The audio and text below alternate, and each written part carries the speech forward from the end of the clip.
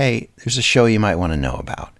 Now in its 10th season, Wrongful Conviction with Jason Flom is a podcast about tragedy, triumph, unequal justice, and actual innocence.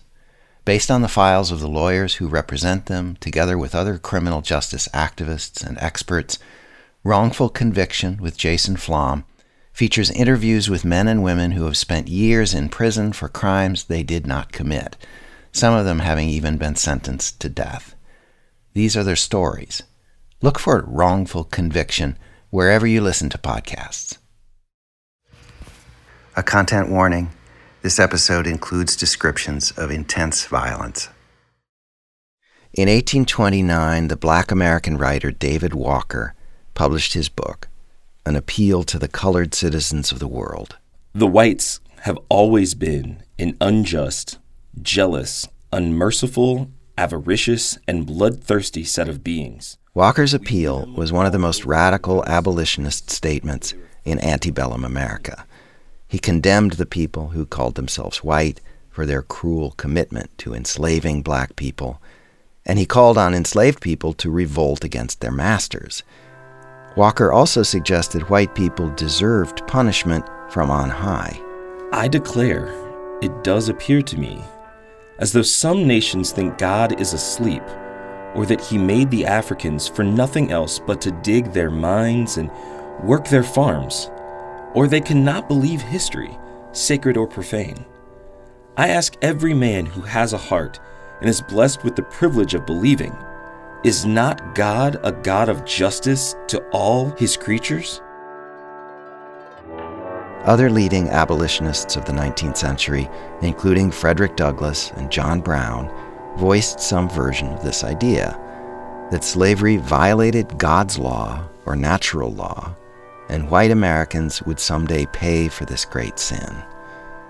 It took the cataclysm of the Civil War to bring a white American president to a similar view.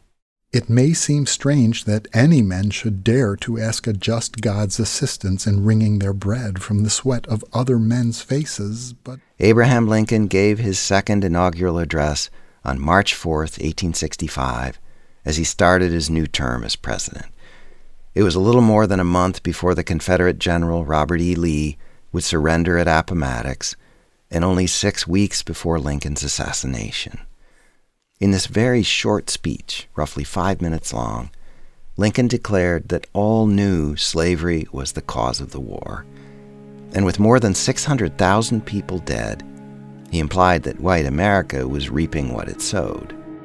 fondly do we hope, fervently do we pray that this mighty scourge of war may speedily pass away.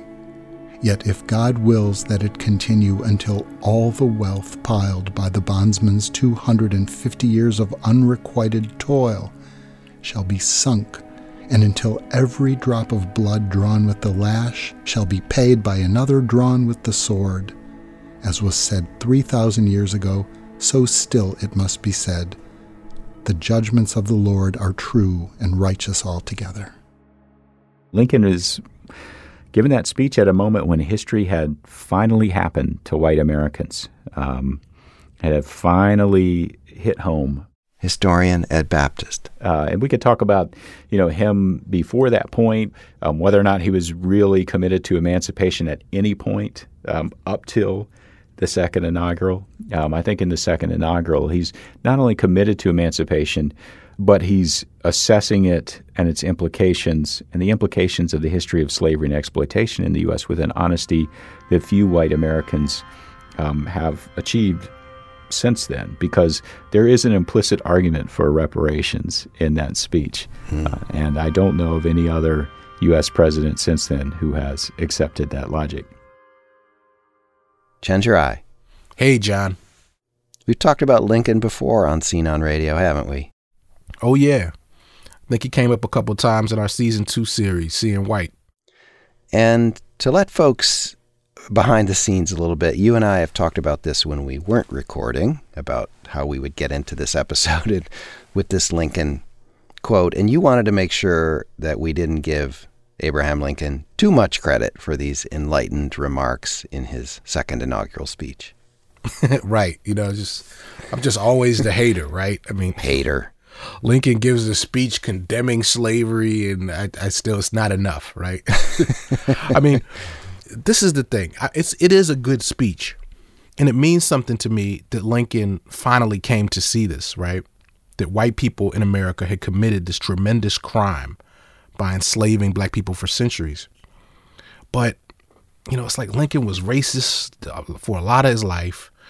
And it took him a long time to come around, even to the point of just, favoring emancipation.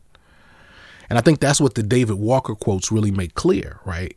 People have been saying this for decades, including people talking directly to Lincoln. So Lincoln learned, and I like that he learned, but it's also a reminder to me that while white people are learning, black people are dying. Yeah. And then when he finally comes out for emancipating enslaved people, what does he do, right? Like, why does he do that? It winds up being like a kind of a strategic thing that makes him do it. It's like a tactical war strategy. Yeah. And also his idea was essentially we're going to free black people and then send black people out of the country to like Central America or something like that. Yeah. Colonization, as they called that kind of plan, which was fairly popular among white folks for decades in the 19th century. And when Lincoln expressed that idea to some black people in about 1862, it did not go over well. But in writing this inaugural speech just before his death, a few years later, he seems to have grasped in some real way that the United States owed black people a huge moral debt. And in mainstream political thinking in the U.S., this was a radical view up until that moment, and now the President of the United States was saying it. He had not been a radical. Right. I mean, Lincoln, up to that point, was the leader of a mainstream 19th century political party, and he wasn't in the most progressive wing of that party, right? He had to be dragged into it. He was basically kind of like a Joe Biden of that time, if you want to look at it that way. But the times and a whole bunch of blood had brought him to a point where he could make this statement. Here he is essentially agreeing with David Walker in declaring white Americans guilty, with the implicit message that the country needs to change for real, right? Really needs to turn the page. And this is why I thought it would make sense to use Lincoln's second inaugural as a taking off point for this episode on the Reconstruction era, even though Lincoln himself was not going to live to play any part in Reconstruction. Yeah, and I'm glad we're doing an episode on Reconstruction because it's really a crucial time if you want to understand democracy in the U.S., even if you want to understand where we're at right now. Because it was really more radical and revolutionary than most people realize. We saw this dramatic expansion of democracy, at least temporarily. And to give a taste of how radical the period was, Chenjerai, you taught for some years at a public university in South Carolina, a state which has long been known for, shall we say, issues around race and diversity up to the present day. Right. So South Carolina, like the rest of the United States, is struggling with diversity. Yeah, and my university, it was like this huge problem. People were trying to, how can we solve diversity? How can we diversify the student population? They bring in experts, consultants, all kinds of things, right? Dialogues. So this is something I learned that like threw me for a loop when I learned it. There was a time when the flagship public university in South Carolina had a student body that was overwhelmingly black.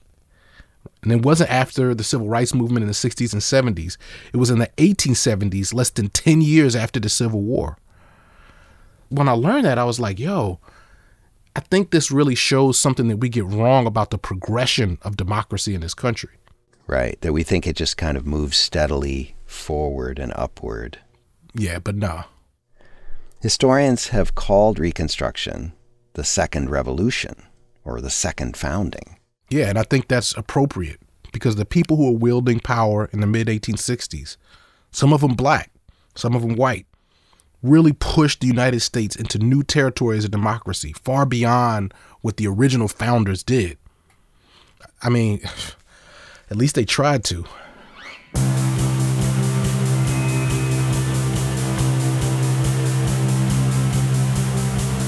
Broken shards, all that we are at some time.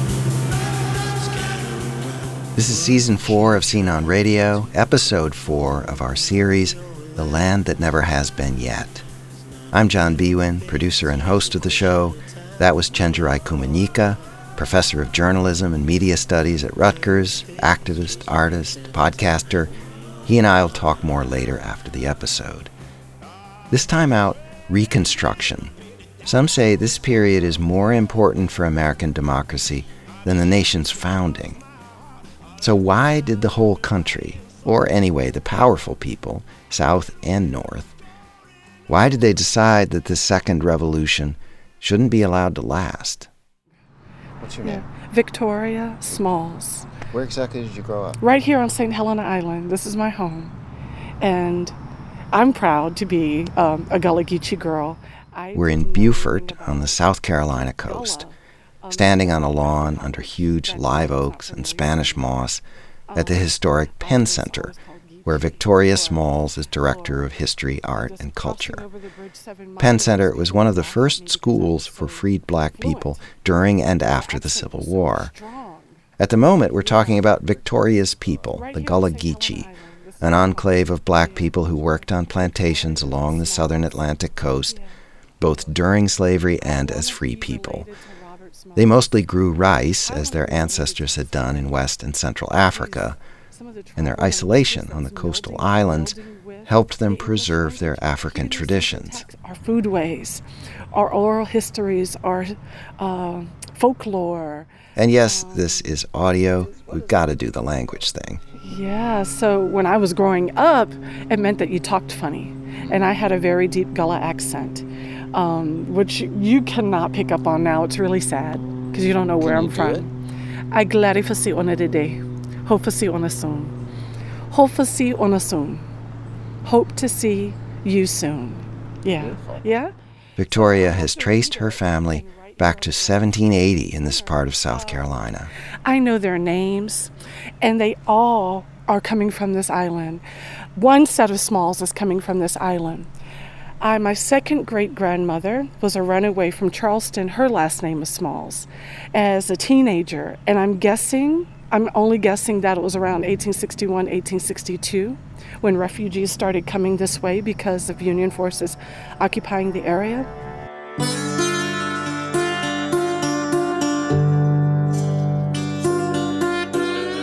Even though South Carolina was deep in the Confederacy, the land we're now standing on was occupied by the Union as early as November 1861, just months after the war started at Fort Sumter. The Union Navy seized the nearby harbor, Port Royal, because of its strategic importance. So during the war, this part of coastal South Carolina became a gathering place for recently enslaved people. Some escaped from their plantations and managed to make it here. Others found themselves free when their slaveholders fled Union forces. After the Confederacy's surrender in 1865, South Carolina, along with other places in the South, became a laboratory for a new American democracy. We were looking through our family records.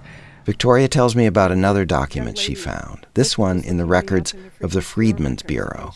That was the big federal agency that Congress created at the end of the Civil War to protect freed people and help them start new lives.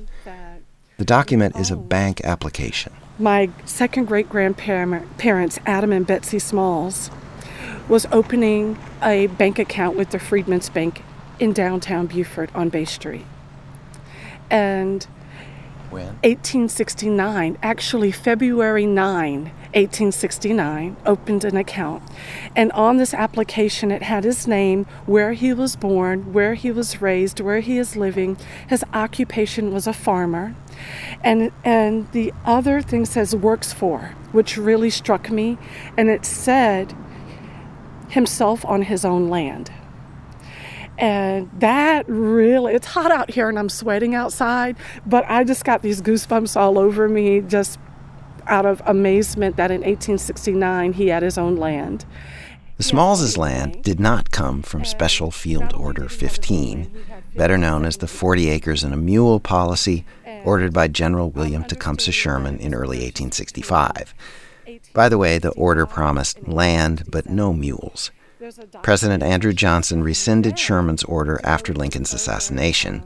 The government took back most of the land that had been confiscated and given to free black families and returned it to its previous white owners. Do you know of any, and you can help me with this too, Also with us at the Penn Center is Brent Morris, a historian at the University of South Carolina, Beaufort, who's showing me around. He says Victoria Smalls's ancestors, Adam and Betsy Smalls, got their land in a different way. When the Union Army occupied the Beaufort area, hundreds of slaveholding planters skedaddled and then lost title to their lands because they couldn't return to make their tax payments without risking arrest. In Beaufort, in the Low Country, there were about 200 different plantations that were sold, and most of them were bought up by Northerners. But a big chunk of that land was bought up by African Americans, and that's sort of the seed that Victoria was talking about, this family land that was so important. And land was really what mattered in Reconstruction. Getting the vote was great, but land and education, I think, were sort of hand in hand. Education had allowed people to, in the past, to rise up through society. If you could read and write, then you could become a powerful person. But also land. The people that were the most powerful and rich in the Old South had been the big landowners. And just their example, they were literate and they had land. It was something that the freedmen could aspire to, and they did.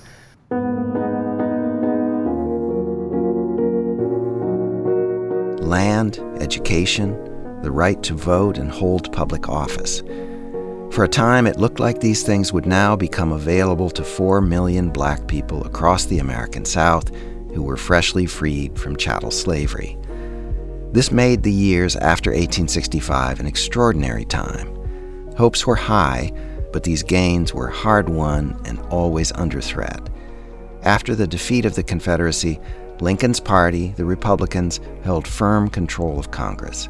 The election of 1866 gave them a majority so big they could override vetoes by President Andrew Johnson. He was a Democrat from Tennessee and an unabashed white supremacist. He wanted the North to make up with the defeated South and move on. For a time, though, the Congress led a push to dramatically remake the country. Reconstruction is fundamentally a story about democracy. It's about who will have a role in American democracy going forward from the Civil War. Historian Eric Foner. He's widely considered the leading authority on Reconstruction. Will this be a biracial democracy where African Americans for the first time really are given a voice in who rules in their society and in their states? Or will they be put back into a position of subordination? Not slaves anymore, but certainly not equal in any way. The Civil War didn't settle that fight. It made it possible to have it. At first, the Republican-controlled Congress tried to create a multiracial democracy. It passed the 13th Amendment to the Constitution, abolishing slavery in 1865. Then over the next few years, 2 more amendments. The 14th granted citizenship to anyone born in the U.S. and guaranteed equal treatment under the law, regardless of race. The 15th declared voting rights could not be denied because of race.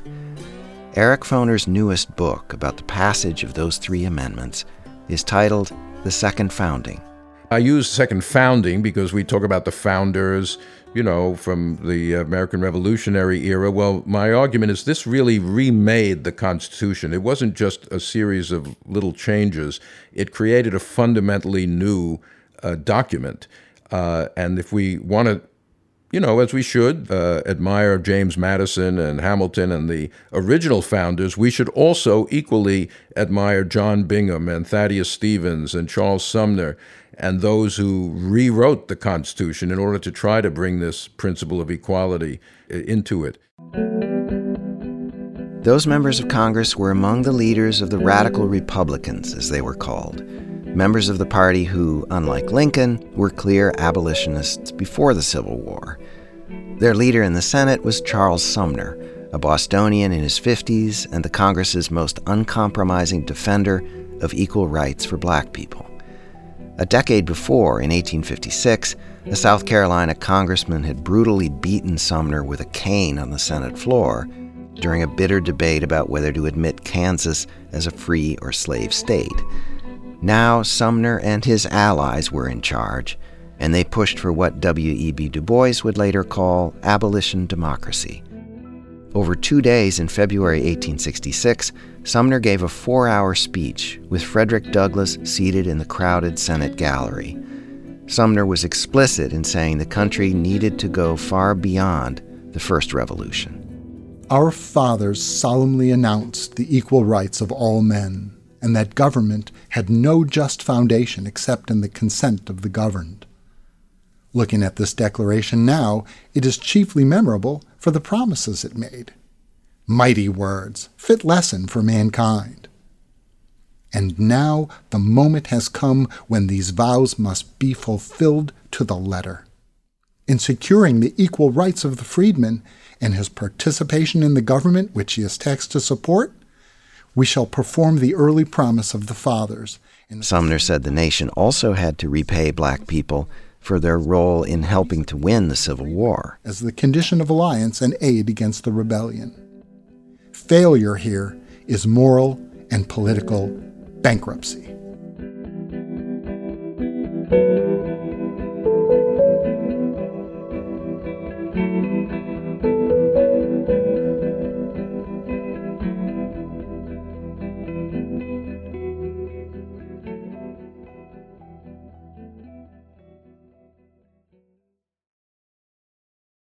With the radical Republicans temporarily in control, Congress put the former Confederate states under martial law in 1867.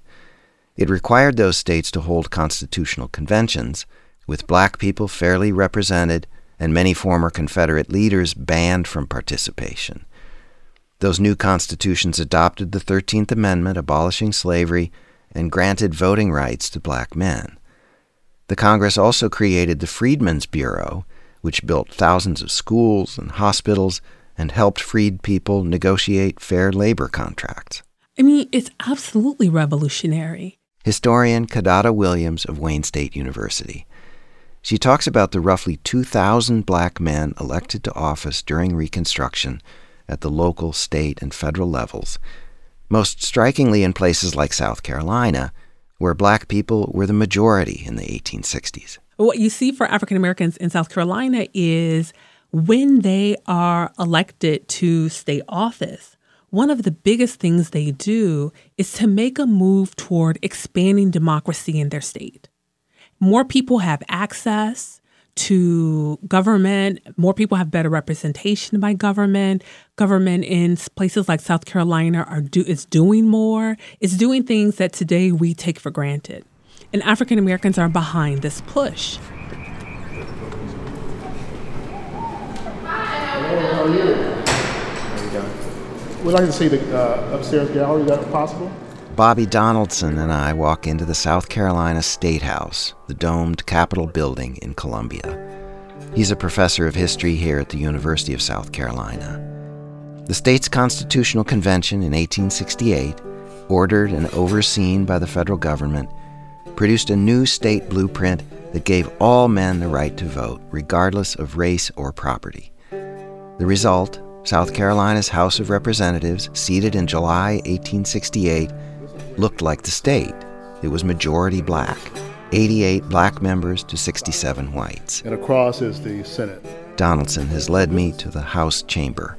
You can think about between 1868 and 77, this space being occupied by African Americans, a cross-section really. You had people who were natives of South Carolina who were holding elective office, and then you had some people who were transplants or carpetbaggers, or people who came here, some because of the Civil War and the Union forces, some who came because of opportunities. And here is where they govern, and here is where they helped to recreate the state of South Carolina.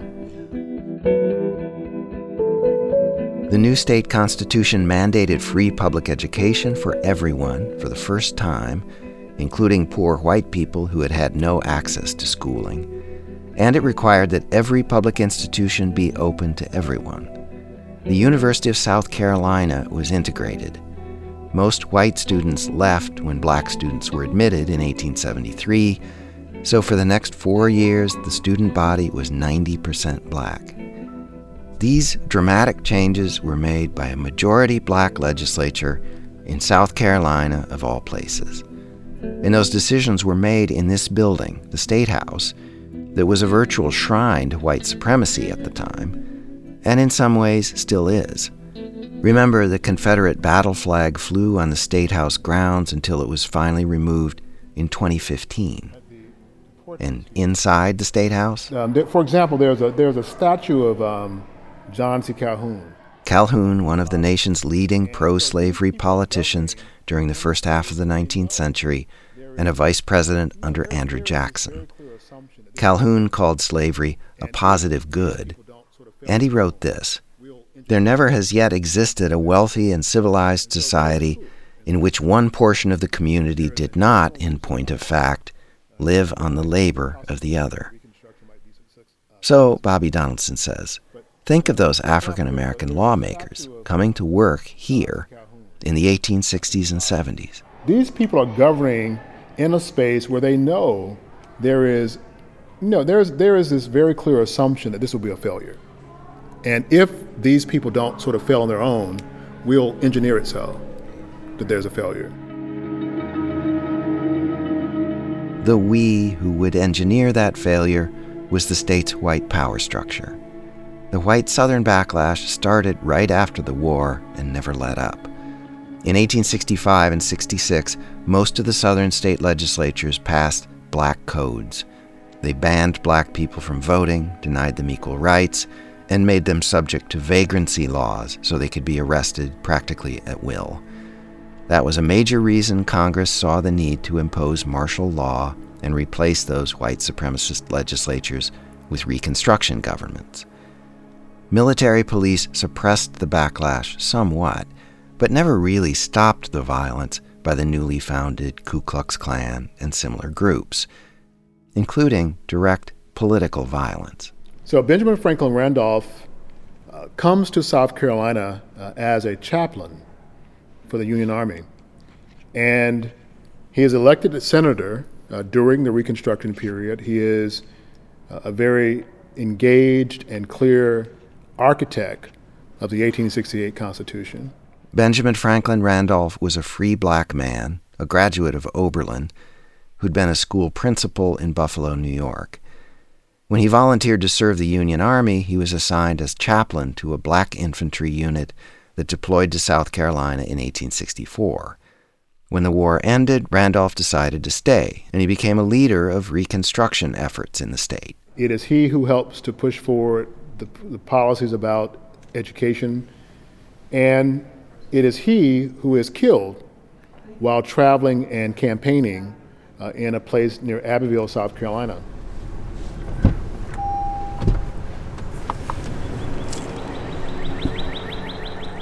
Bobby and I go to Randolph Cemetery. It's tucked along a frontage road next to the interstate in Columbia. It's named for Benjamin Franklin Randolph, and his tall obelisk is the largest marker in the cemetery. In October 1868, Randolph was traveling as a state senator and Republican Party leader, campaigning for other candidates, when he changed trains at Hodges Station, 70 miles west of the capital. As he was on the rear of a train, and I'm not sure if he was just greeting people or actually speaking, is where he's shot and targeted by an assassin. Now, one of the important points about that incident is that was not the only assassination during that window of time. It was not uncommon. And many people knew that they were jeopardizing their lives. He had come under threat before. And so he understood that the dangers involved in that role in 1868.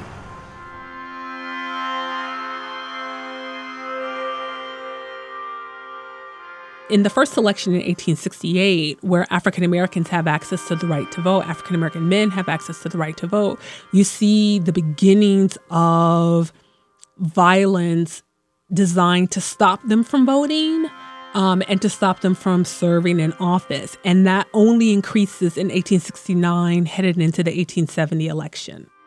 Historian Kidada Williams is author of the book, They Left Great Marks on Me, which looked at African American accounts of racial violence in the decades after emancipation.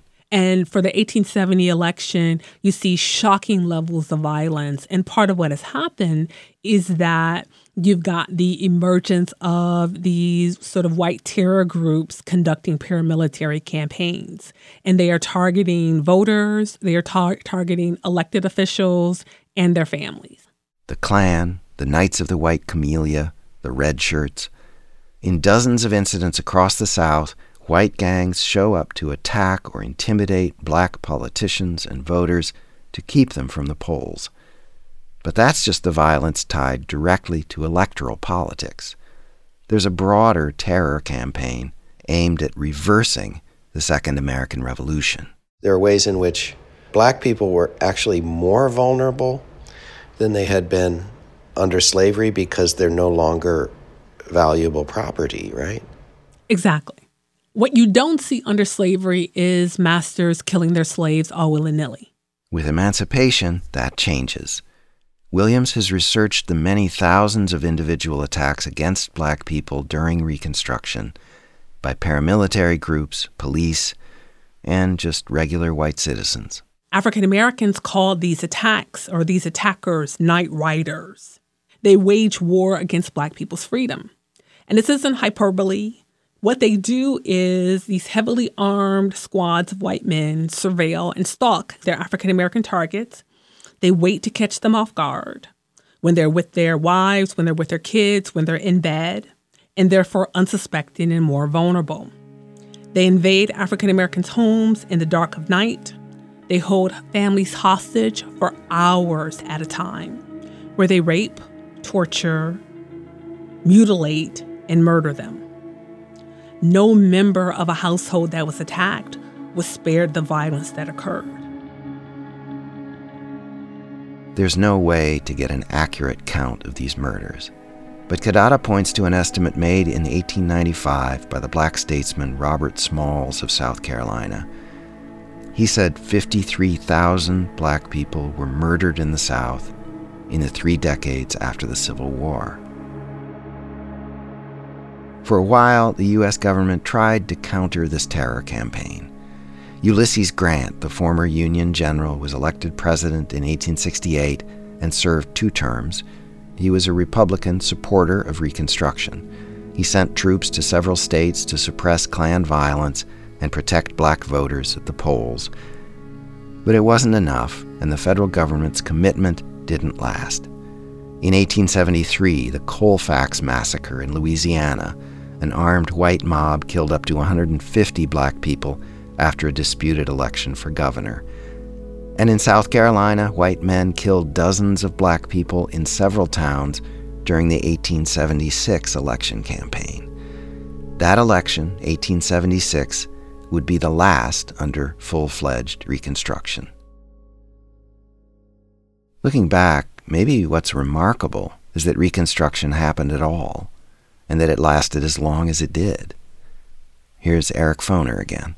The abolition of slavery comes about through a unusual alliance, you might say, between the most downtrodden people in the country, the slaves themselves, some of their allies in the North, which Du Bois calls the abolition democracy, the radical Republicans, and then Northern capital, the richest people in the country, who are also committed to the Republican Party, who do not want the country broken up. They weren't interested in civil war, but when the war broke out, they were absolutely adamant that the North had to win, and they came to be convinced, as Lincoln did, that the only way to win this war was to attack slavery.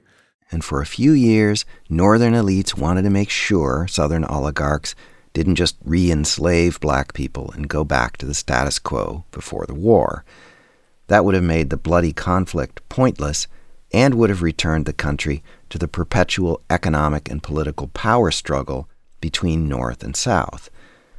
But by the mid-1870s, it was clear chattel slavery was over, and the Southern oligarchy had been stripped of much of its wealth and power. Foner says the rich men of the North and their congressional representatives had gotten what they wanted most. They gave up on their alliance with the radical Republicans and the newly freed black people in the South. By the 1870s, you get a serious economic depression, which begins in 1873 and lasts to 1878.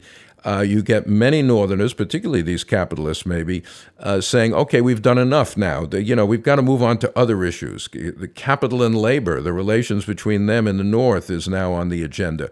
Blacks have gotten their rights. They're in the Constitution. They're voting. Let's move on to other questions. And so the coalition fragments, and the Republican Party becomes more and more the party of Northern industrialists.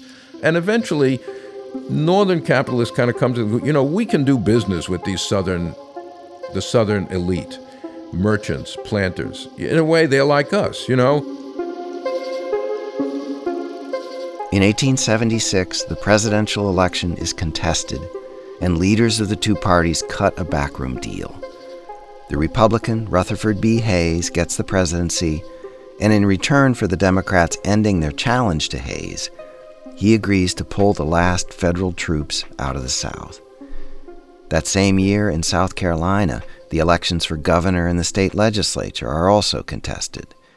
When the federal government withdraws its troops and refuses to help settle the state's election dispute, Republicans in Columbia know it's over.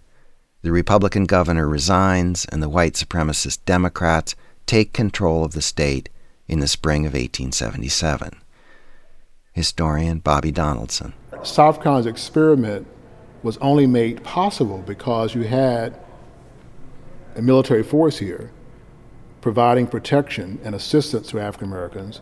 And it is no irony then that when those military forces are withdrawn in April of 1877 is where you see many people seeing the closing window, the drop of the curtain of Reconstruction.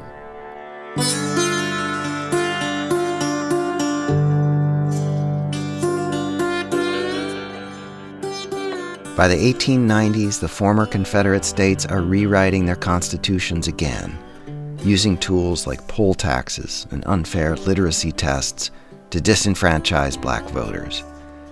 The Supreme Court, for decades, consistently interprets the new constitutional amendments in ways that strip them of their intended purpose, to defend the voting rights and other civil rights of black people.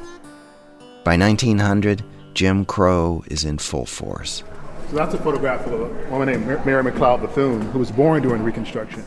As we're walking through the South Carolina State House, Bobby Donaldson reminds me of something. So this building is kind of a site of Birth of a Nation. That flagrantly racist 1915 movie was set in South Carolina. It supposedly tells the story of Reconstruction and its righteous defeat by white supremacists, the reactionary movement known as Redemption. The silent film slanders black Reconstruction lawmakers. In one scene, a black state representative puts his bare feet on his desk during a House debate, while another eats fried chicken. This was the lie Americans were told far into the 20th century, that Reconstruction failed because black people were not ready or able to handle political power responsibly. Only in recent decades have historians created a new consensus that sets the record straight. The great black scholar W.E.B. Du Bois, writing his epic book Black Reconstruction in the 1930s, summed up the story of Reconstruction this way. The slave went free, stood a brief moment in the sun, then moved back again toward slavery. Democracy died, save in the hearts of black folk. I think that adequately describes part of what happened, but I think it's also important to recognize that for African Americans, something significant still had changed. They didn't just sort of throw up their hands and say, okay. They recognized the difference between their enslavement and limited freedom after redemption. And very few of them would choose to go back to slavery. And I think that tells us a lot about slavery, and it tells us a lot about what they accomplished and what they still hope to accomplish, even in light of what happened with redemption.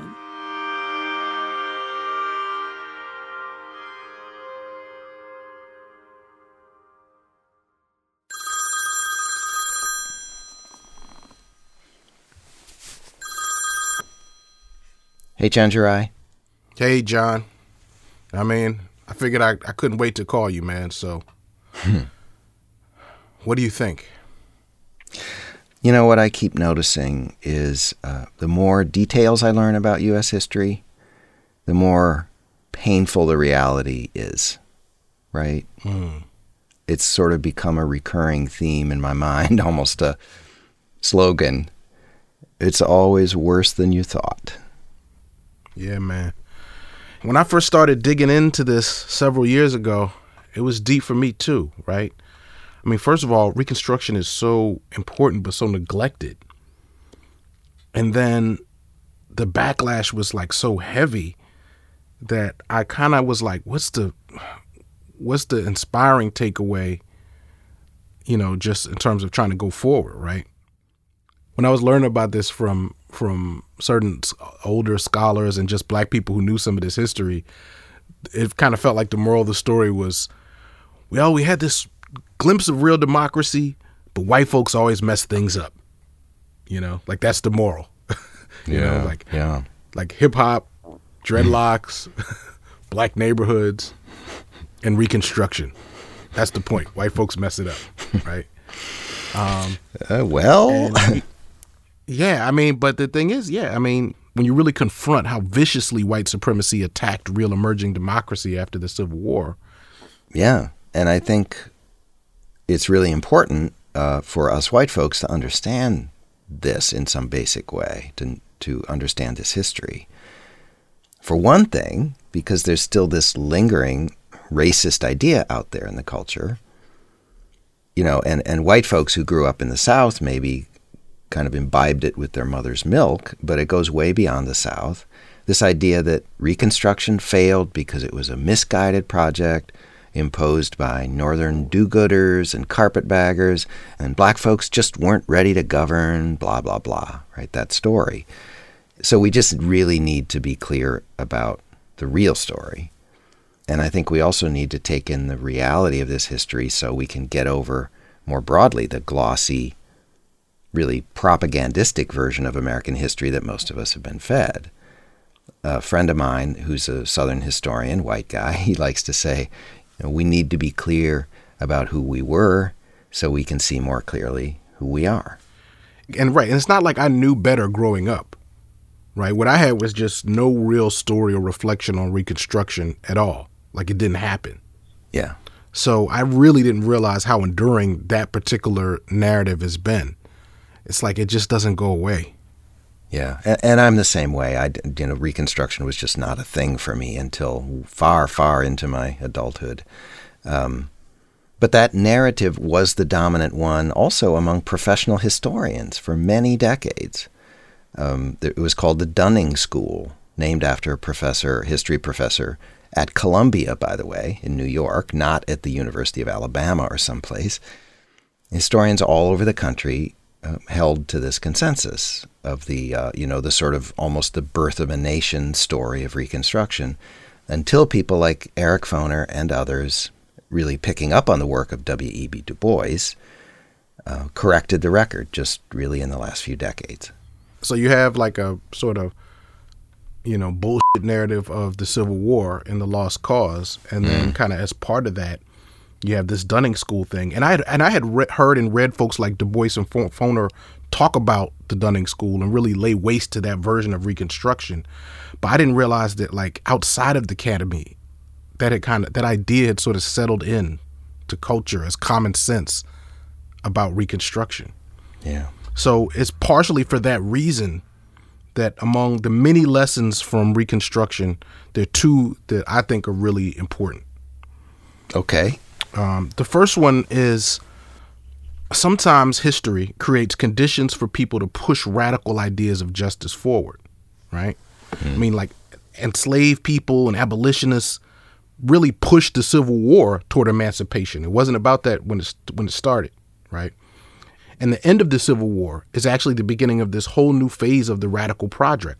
Reconstruction was this opportunity that got created for folks to govern really differently. So black people, including some of former slaves, get elected to legislatures. Things start to change in major ways. I mean, really, when you look at it, the real founding document of the United States, the Constitution, gets fundamentally altered. It does. And those were huge achievements, getting those Reconstruction amendments written into the Constitution. Briefly, some black folks getting land, some universities get integrated. I mean, there were glimpses of what could be. And it took a coalition of folks with different positions in society to do that, right? That unlikely alliance that Foner discussed. But then there's the backlash. Yeah. So I think the second big lesson that I'm thinking about based on this episode is something that might feel a little bit abstract, but it's what does government really do? You know, we talk a lot about who's in government, you know, or just what specific laws are. But I think that what I think this episode makes us think about is how people at the top of the social order even understand the purpose of government to begin with. Okay, which is bringing some echoes of earlier episodes in this series. So ostensibly, we've got this government of, by, and for the people. But what we keep seeing, it seems, is that the U.S. government's primary function on the ground turns out to be, more often than not, something else. Yeah, I mean, just to say it, right? I mean, wealthy white folks and a lot of poor white folks who didn't like the changes that were happening with Reconstruction. I mean, they saw the government really as something that existed to enrich and protect them. And when it stopped functioning that way for this brief period of time, they did whatever they had to do to bring it back to what they thought it was supposed to do. Yeah, and then there's almost a kind of broader conspiracy to do that because you have the U.S. Supreme Court and the states managing to find ways to squash the effectiveness of the 14th and 15th Amendments, right? For a long time, they just went back to disenfranchising and disempowering black people far into the middle of the 20th century. Right. I mean, already, even with the 13th Amendment, you saw that there was this loophole in there from the start. Yeah. It abolished slavery except for the punishment of a crime, right? So that exception allows people who ran things in the South to go essentially to continue enslaving folks, right? You can arrest them for something using like a bullshit law like vagrancy, which could be walking down the street, minding your business, not having a job, not having a place to live. You get arrested, then you get rented out to a plantation owner to work for nothing in chains, and they break up your family, right? And all of that just continued the practice of using black people as a source of free labor and profit. And you can draw lines from that all the way to this day with mass incarceration and the prison industrial complex, as people like Michelle Alexander and Ava DuVernay have done so powerfully. Yes. And, you know, and then you have new forms of oppression arising in each subsequent era in addition to that, right? But again, thinking about the purpose of government, the reason why all of that is allowed to stand after Reconstruction is that Reconstruction was like this radical experiment in political democracy. But then the economic priorities were still running the show. I mean, it's still economic priorities that drive the reunion between the North and South, right? So you have the Civil War, right? And it's kind of like, okay, well, we had this spat. 600,000 people lost their lives. But now it's time to get back to business, right? Reconciliation for white folks, lynching and Jim Crow for black folks. Yeah. And we haven't really dealt with it, man. It's like, you know, it's funny. I once heard Reverend William Barber talking about forgiveness and grace after the tragic murders in Charleston at the AME Church. Yeah. Because as soon as something like that happens, there's microphones in front of black people's faces asking us if we forgive, right? Yeah. And he basically said, yeah, you know, forgiveness is important, right? This whole idea of grace. And he said, but before you have grace, you have to have acknowledgement. He also said, incidentally, that forgiveness should be about not allowing the evils of a system to be displaced onto one particular killer either. You know, that was another thing. So that in that way, forgiveness could be profound because it could be about, you know, moving the indictment back onto the system while still, you know, we got to hold the person accountable, of course. Right. But, you know, this idea of grace, right? Before you have grace, you have to have acknowledgement. Yeah, and we are so far from any kind of adequate acknowledgement as a culture and as a country, and, white folks writ large. And that really brings us back to where we started with David Walker and Lincoln and their words about moral debt and at least a strongly implied need for reparations. Yeah, and I feel like, when we talk about reparations, sometimes people act like the conversation started with H.R. 40 or with Ta-Nehisi Coates.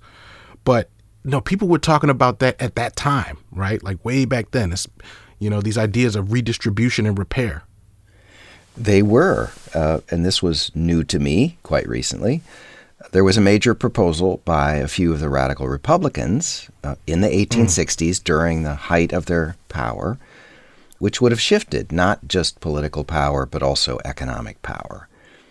Remember, at the end of the Civil War, Sherman's order, which would have taken a slice of land seized from slaveholders along the Atlantic coast and granted that land to some freed people, 40 acres per family, and that order was rescinded, right? Well, a couple years later, in 1867, Thaddeus Stevens, the leader of the radical Republicans in the House of Representatives, he proposed a much more massive program to do essentially the same thing. He wanted to confiscate all the land owned by slaveholders all across the South and give that land to the 4 million freed black people in 40-acre allotments. Can you imagine if that had happened? Woo. I mean, what it would have required to do that would have been actually transformative. And that's what black people were saying at the time very clearly, right? They said it to Sherman and they were saying it to the radical Republicans. We need land to make a decent life, to support ourselves, to be independent. And on top of that, our labor has built the economy of the South and actually the whole country. So let's not talk about fairness, right? We've more than earned that. And if we want to proceed on any kind of ethical grounds, then we have to use our imagination to make this happen. And Stevens agreed, and he wanted to do it. But the proposal really didn't get much widespread support even in his party, the Republican Party, let alone from the Southern Democrats or people like the President Andrew Johnson. And the proposal died. In fact, here, let's play a clip from my interview with Eric Foner, the Reconstruction historian. Here's what he said about that. Even as radical as Reconstruction was, the idea of confiscating the property of one class of people and distributing it to another was more than most Northern Republicans were willing to do. They believed in the sanctity of private property. What one might say about Reconstruction in this regard is that the political revolution was radical, really radical. The economic revolution did not go nearly as far. Yeah, and listen to that language, right? I mean, they believed in the sanctity of private property. That's the language of power. Private property is what reigns supreme, no matter what kind of crimes against humanity, what kind of violence and exploitation went into acquiring that property, right? It just seems like a very consistent theme in the history of America. It seems like what we're learning is that if economic power is distributed in a profoundly unequal way, which has been true throughout most of U.S. history, then government will not serve the interests of everybody equally or even close to equally. Unless, unless there's some urgent need in a given moment to protect the interests and the rights of poor and working people, say in a major crisis of some kind. For example, I don't know, a Great Depression, something like that. I'm glad you brought up the Great Depression, right? Because looking at how people organized for economic democracy before and through the Great Depression is really important, because it's always been the job of people who are fighting for justice to create that kind of urgency. Next time, guess what? The New Deal. It was a big deal. But just how big and how new was it? Our editor on the series is Loretta Williams. Music consulting and production help by Joe Augustine of Narrative Music. Our theme song is The Underside of Power by Algiers. Other music by John Eric Cotta, Eric Neveu, and Lucas Biewen. Voiceovers this time by Michael Betts II and Scott Hewler. Follow us on Facebook and on Twitter at Scene on Radio. Chenjerai is at Catch a Tweet Down. Thanks to North Carolina Public Radio, WUNC. Scene on Radio is distributed by PRX. The show comes to you from the Center for Documentary Studies at Duke University.